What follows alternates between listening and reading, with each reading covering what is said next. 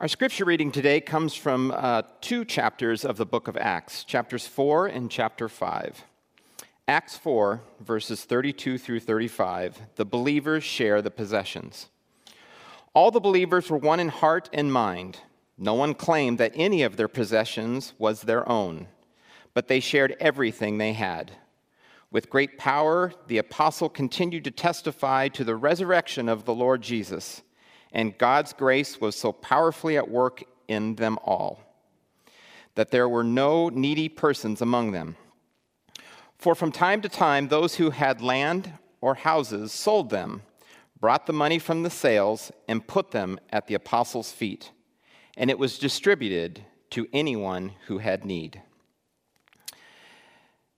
From chapter 5, verses 12 through 16, the apostles heal many. The apostles performed many signs and wonders among the people, and all the believers used to meet together in Solomon's colonnade. No one else dared join them, even though they were highly regarded by the people. Nevertheless, more and more men and women believed in the Lord and were added to their numbers. As a result, people brought the sick into the streets and laid them on beds and mats so that at least Peter's shadow might fall on some as he passed by.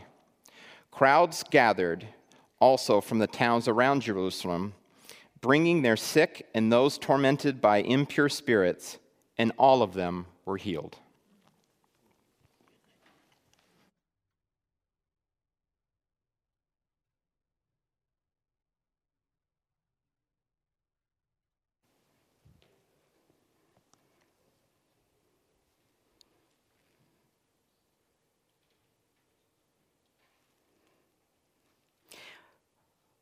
Well, today we continue in our series that is rooted in the biblical book of Acts.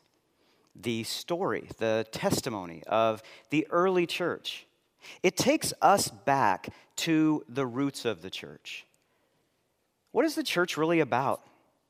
When you take away culture and the in a sense the trappings of 21st century life, what is the church all about? What has the church always been about? Or what has the church always been about in a way that the church should have been and perhaps was not always faithful to? That's what the book of Acts shows us. It gets us back to the root, what the church is meant to be and to do. And we are following in this sermon series 5 essential practices that we see the early church engaging in right from the beginning. Once they received the powerful Holy Spirit among them, given to them by Jesus, what did they do? Last week, we talked about proclamation. They named the name of Jesus. They told the story of Jesus as Savior, that Jesus was risen, and that through Jesus, we might have forgiveness and eternal life. And the church has kept on speaking that word. And we can do that today and into our future as a church. Well, the second essential that we're focusing on today is service. Serving others. Jesus gave that great commission. And it gave us an astounding itinerary.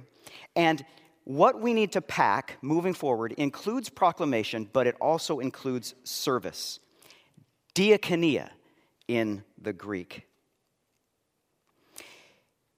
Diakonia means to serve. It's related to another word in Greek called diakonos, which is the word for servant. Now, in the original kind of secular Greek of the day, and this is the Greek of Greek philosophy that kind of set the tone for Western culture. Diakonia originally meant those who wait on tables. So a diakonos was one who was a waiter, a camarero or mesero, someone who who served those who ate at tables in homes or in the community. Now, in the Greek-speaking world, in the Hellenized world, servants and those who served tables were not highly prized or appreciated. Their status was very low. In that Greek world, you were not lauded for being a servant of others. You were lauded for being a master of others. Think about how that stream of thought has entered into Western culture and how that is still a part of the water that we swim in every single day. Wanting to, that like the greatest people are those who have the greatest influence. The ones who have more people serving their needs are the greatest among us. Now, Judaism had a much higher respect for servants, but in the first century, it had become distorted by Pharisaical conditions or rules that boil down to more of a selective serving. But Jesus came and elevated diakonia to the heights that it had never seen before. In Mark 9:35, Jesus says, "Anyone who wants to be first must be the very last and the servant, diakonos, of all." In Mark 10:45, Jesus spoke of his very mission and defined himself as a servant. For the Son of Man did not come to be served, but to serve, diakonia, and to give his life as a ransom for many. As we look into the book of Acts, we see the early church continuing this servant mission of Jesus. And we see it in two major ways. The first is through the application of healing mercy.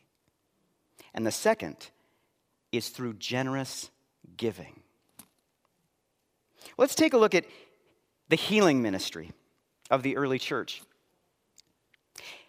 It is a direct continuation of Jesus' healing ministry. Peter, we see in those first chapters of Acts, and the other apostles are performing miraculous healings by Jesus' own power through the Holy Spirit. The same way that Jesus, when he walked the earth before his ascension, Jesus touched people and healed them. Jesus healed the sick and fed the hungry and ministered to the afflicted. And he showed his disciples how.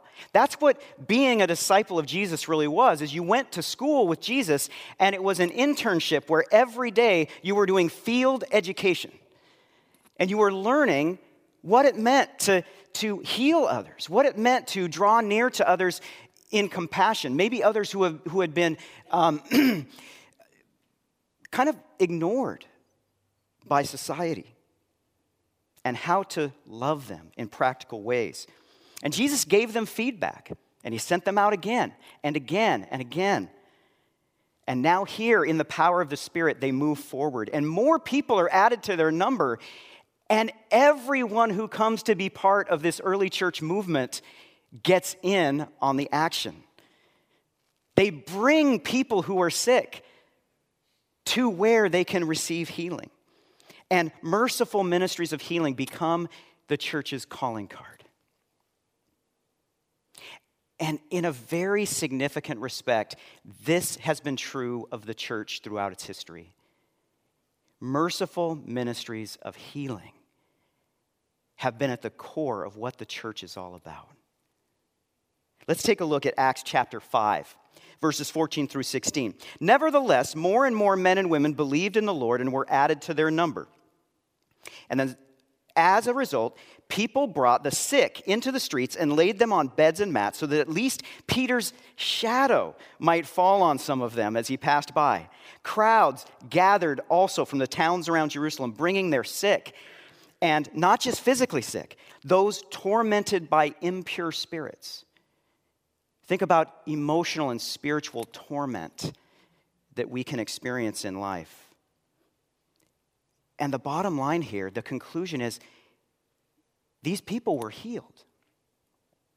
Now, this text represents many instances recorded in the book of Acts and throughout the epistles in the New Testament of people in the context of the church being healed of their physical sickness or of their spiritual or emotional torment. Well, we're on a journey as a congregation, and so we're taking this theme or this image of being on a journey and packing luggage for this journey. As we take a look at the healing mercy aspect of serving in the church, I want to call your attention to something that those of us who have traveled know about fairly well, and those are vacation photos. Now, do you remember when you took photos on film and you had to wait till you got back home from your trip and then you took them to be developed either into slides or to prints, and then when you received them, you got to show them. Maybe you put them in a photo album, and when maybe friends came over, you'd sit in your living room and you'd thumb through the photo album. These are my photos from my trip to fill in the blank. You might have, if you were really into multimedia, how many of you owned a slide projector? Anyone own a slide projector? All right, I see you out there. So you got some of your photos developed as slides, and you actually set it up and did a multimedia projection experience where people could feel like they were there. And this was even before the household computer was there. It's amazing. Well, when we share our photographs, which now we tend to do through social media, some of us do that live as we travel through social media. Some of us just have them on our phone, and we might be talking with someone and saying, hey, would you like to see some photos? Or I'd like to see some photos of your trip. When we review our photos that we have seen, that we have taken on our travels, it brings us right back to being there, doesn't it? It takes us right back to that moment that we experienced, maybe the people that we met, what we were doing on that very day. Now, for some of us who receive that sharing, we weren't there. But seeing those photographs can take us almost to be right alongside you when you were there. Have you experienced that? When someone brought back and showed you their vacation photographs, you almost felt like you were there. When I think about places in the world, there are some places in the world where I feel like I've been there because I've seen a friend's photographs from traveling there. Well, in the Christian life, we have so many travel photographs of scenes of serving with healing mercy. When I look at this congregation and the years that I have served here, more than 20, I almost am overwhelmed by how many travel photographs of healing mercy that come through my mind. It's amazing. A few years ago, Denise Easter and Diana Kuntz, who are parish associates, helped us to discover, and at least the leaders of our church to discern, what our special gift as a congregation was. The way they described it was it's a charism. In Greek, charism means gift. And so it's a spiritual gift that a congregation might have, kind of a unique strength. And the gift that they discerned, and that I thought was very accurate from my vantage point as a pastor, was mercy. I remember years ago when we had most members of the congregation go through a spiritual gifts class that we called Network. Far and away, the number one spiritual gift among members of this church was the gift of mercy. Mercy, compassion. It's a gift the Spirit gives to Christians to accomplish the serving ministry of Christ in the world today. Now, there's two dimensions of this gift. And so, scrolling through these photos in North Creek's travel history, you'll come to some photos of healing prayer and encouragement of those who are suffering physically or emotionally. You will come to scenes of a group of people who start a prayer chain in this church that involves hundreds of people who, at a moment's notice, when that prayer chain gets that information where healing prayer is needed, that hundreds of people in our church that morphs into thousands of people through our social networks, we are praying for healing. And we have seen healing happen as a result of those prayers. Amen? For years, we had a monthly healing service. North Creek was known for having a healing service where if you were sick, if you were suffering, come to the church and you would be prayed over and people's hands would be placed on your shoulder and we'd pray for you. And we saw healings on a number of levels. We've done that in worship, and we will continue to have healing prayer stations occasionally in worship. There are formal ministries. We'll see snapshots of deacons. I got to tell you, I am really pumped up about our deacons right now. There is a real deacon renaissance going on at North Creek Presbyterian Church. Now, deacon and diakonos has a very close relationship because one word is based on the other. Deacons are those who are called to a specific ministry of service, of diaconia. And then there are those many who assist the deacons in all of the work that they do, in visiting, in preparing meals for those who need it. This church, throughout its history, you will find, as you look through all those travel photos, you'll see photographs of Stephen ministry. You'll see literally hundreds of people who went through a 50-hour training program to be one-on-one Christian caregivers. Not only do that training, but then do the one-on-one caregiving, where it's all confidential, and so none of the praise goes to them. It's the unique thing about Stephen Ministry. We never get Stephen Ministry people up and say, tell a testimony of that confidential time that you helped this person through that difficult point in life. And yet the faithfulness, the snapshots of the people who have served and have been served through that is foundational. This afternoon we have a memorial service, and the memorial team that helps put this on is a tremendous carrier of healing mercy to apply to people in need. And that extends to pastoral care and visitation. You know, there's a lot that goes into a church having a pastor. I just recently was in a conversation with someone who currently is a pastor of a church, but that church no longer can afford to employ a pastor. And so it shouldn't be taken for granted that the giving of the church to support a pastor who's called to a ministry that includes pastoral care, it's something that we all have a part in.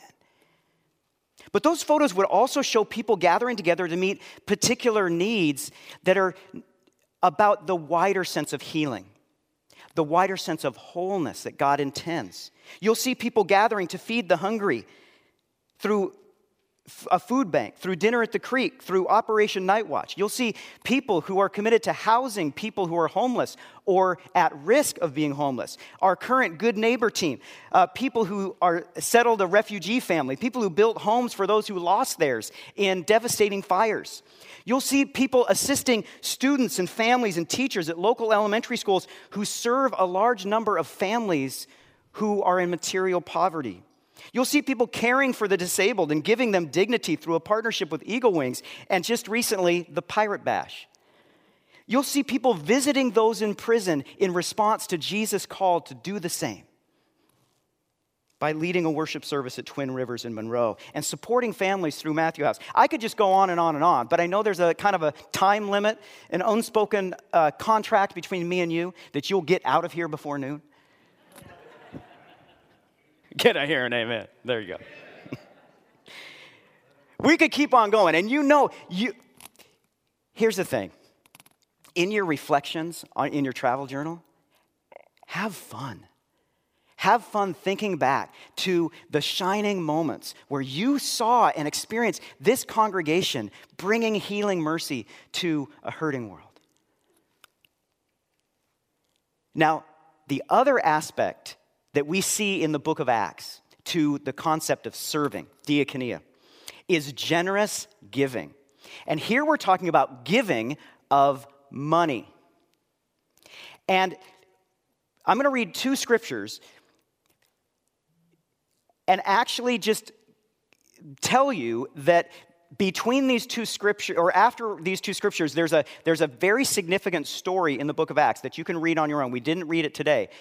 But they all have to do with sacrificial giving to meet other people's needs, and that was a characteristic of the church from the very beginning. And it's not a surprise, is it?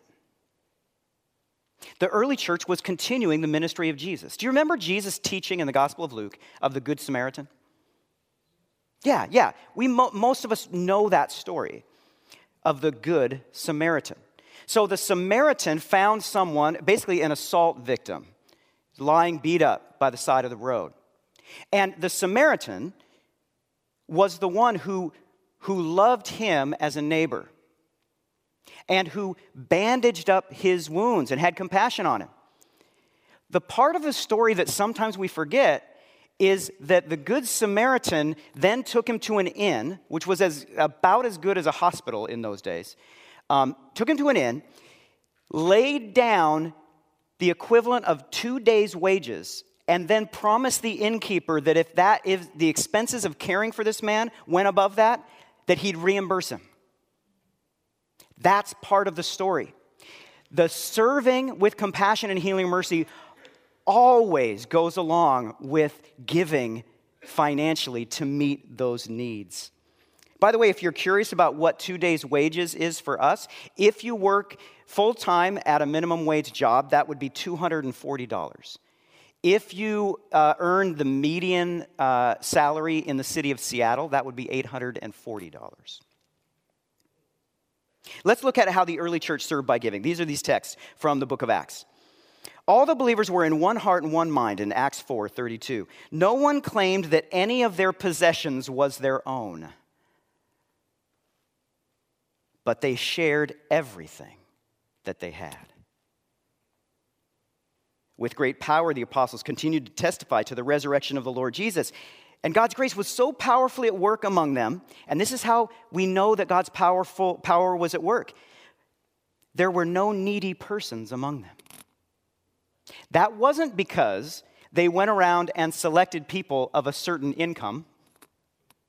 It was because when people with financial need came to them, that they raised them. They added water so that their boats would be floated up. No one had need. That's how we know that Jesus' power was at work in the early church, according to Luke in Acts. For from time to time, so Luke tells us, what did people do? What did this sacrifice look like? From time to time, those who owned land or houses sold them and brought the money from the sales and put it at the apostles' feet, and that money was distributed to those who were in need. So those who had wealth, something that they didn't necessarily need, they sold that and gave the proceeds to those who did need it through the administration of the leaders of the church. And then our core text from Acts chapter 2, it also says this. All the believers were together in verse 44 of chapter 2 and had everything in common. They sold property and possessions to give to anyone who had need. Repeated twice, just in case we might want to skip over this part. And then there's the story of Ananias and Sapphira. I'll let you read that on your own. Now, holding all things in common is probably a way of describing everyone's willingness to share from their bounty or from what God has given them with those who didn't have as much as they did. Distributing to those in need gave those people who were in need their own resources to steward, because they might be called upon to give to someone, and the gift would go on.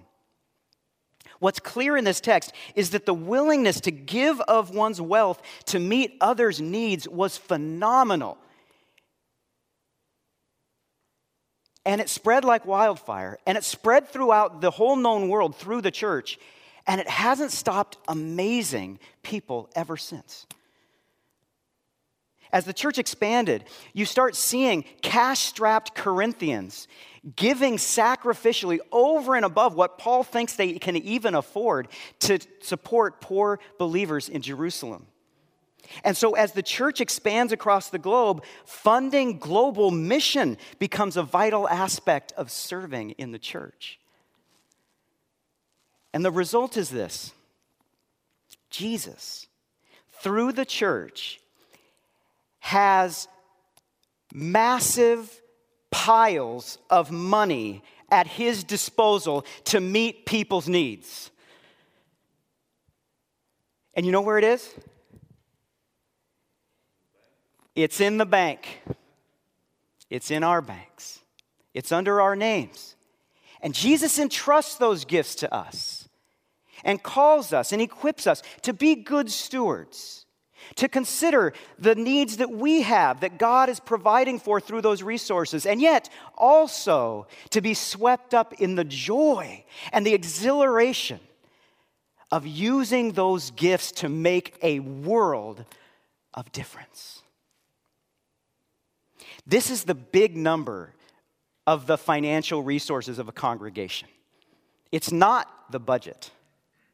It isn't even just the tally of all of our pledges, even if all of us tithe 10%. No, the big number is all of our net worth. That is this congregation's big number. And that's Jesus' big number, to meet needs. Our participation is invited. No matter what the amount that we give, we're all called by Jesus and privileged to be investors in this serving work.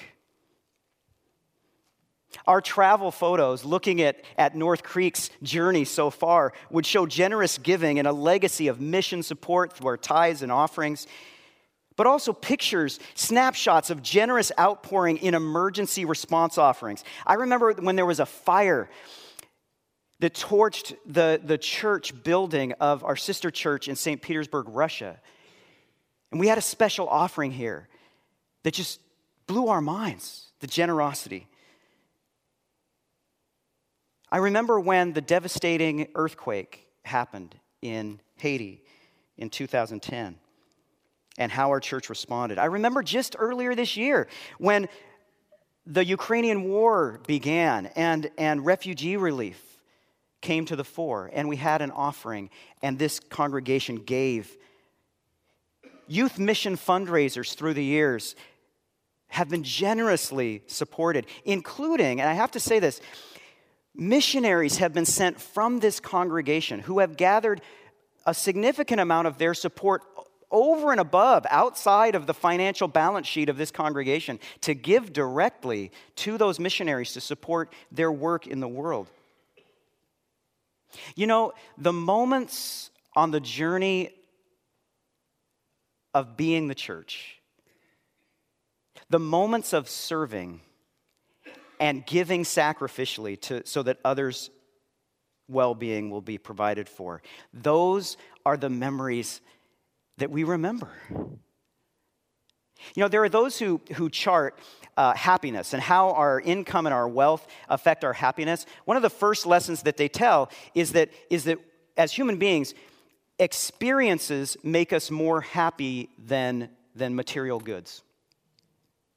So rather than buying a nice car or that nicer car than we have, we'd be better off spending that money on maybe an outing or a vacation with our family or our loved ones.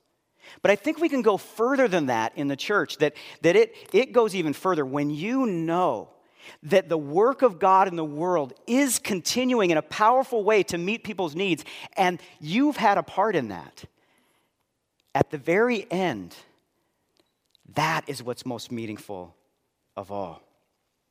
And like the early church believers who sold their real estate assets, when we give significantly from our wealth, yeah, our net worth goes down. But it's not lost because we also are investors in the kingdom of God. And that's what that is. It's a transfer of funds to God's kingdom. And the return rate on that investment is out of this world. Well, we're going to put it all together in a scene. So we've talked about two things so far in this sermon series. We've talked about proclamation, kerygma, sharing the gospel of Jesus. We've talked about diakonia, serving others' needs. For years, I'd say probably close to 15 years, year in, year out, after North Creek Presbyterian Church built this particular facility that we're in right now,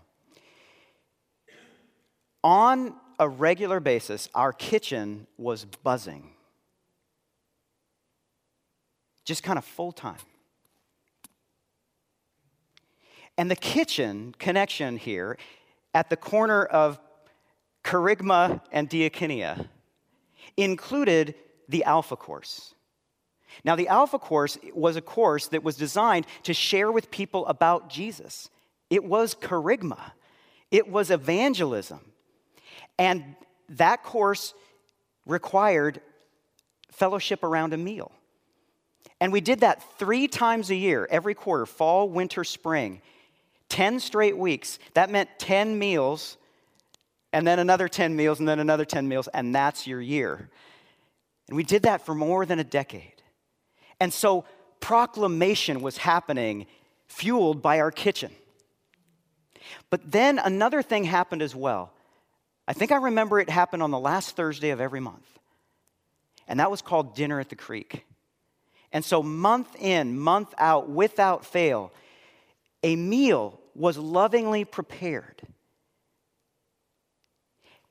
to any and all who had the need for a meal, for food, or for Christian fellowship, who came to our fellowship hall. And not only was the meal shared, but relationships were shared around that table.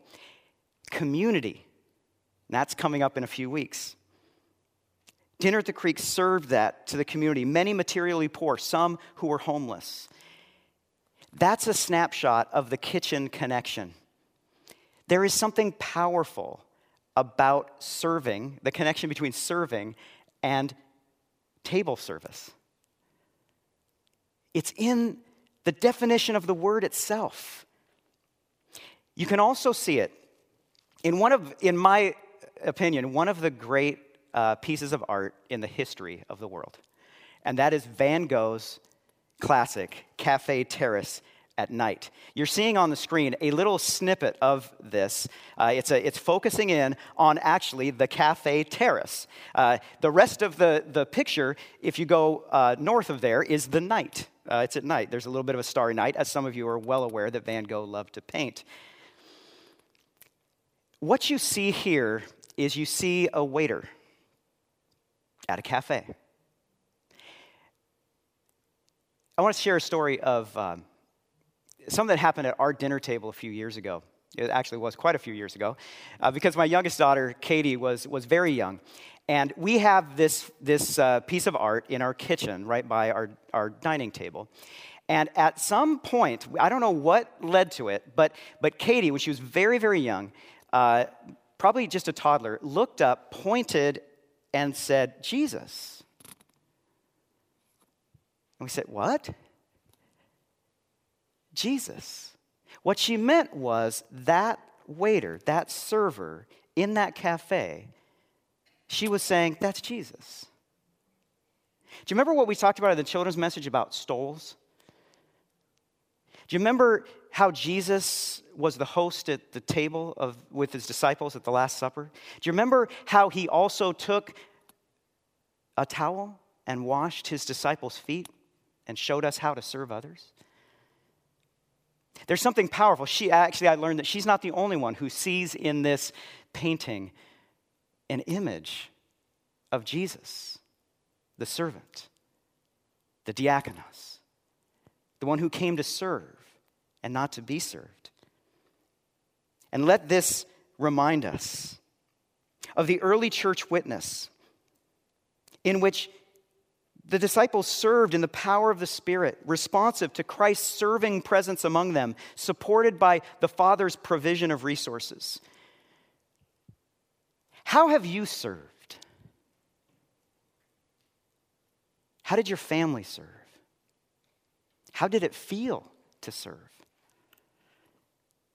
How will you serve in the road ahead? One thing we know for sure, wherever God leads, it will be a heart operation, fueled by healing mercy and generous giving. Ready, set, serve. Amen.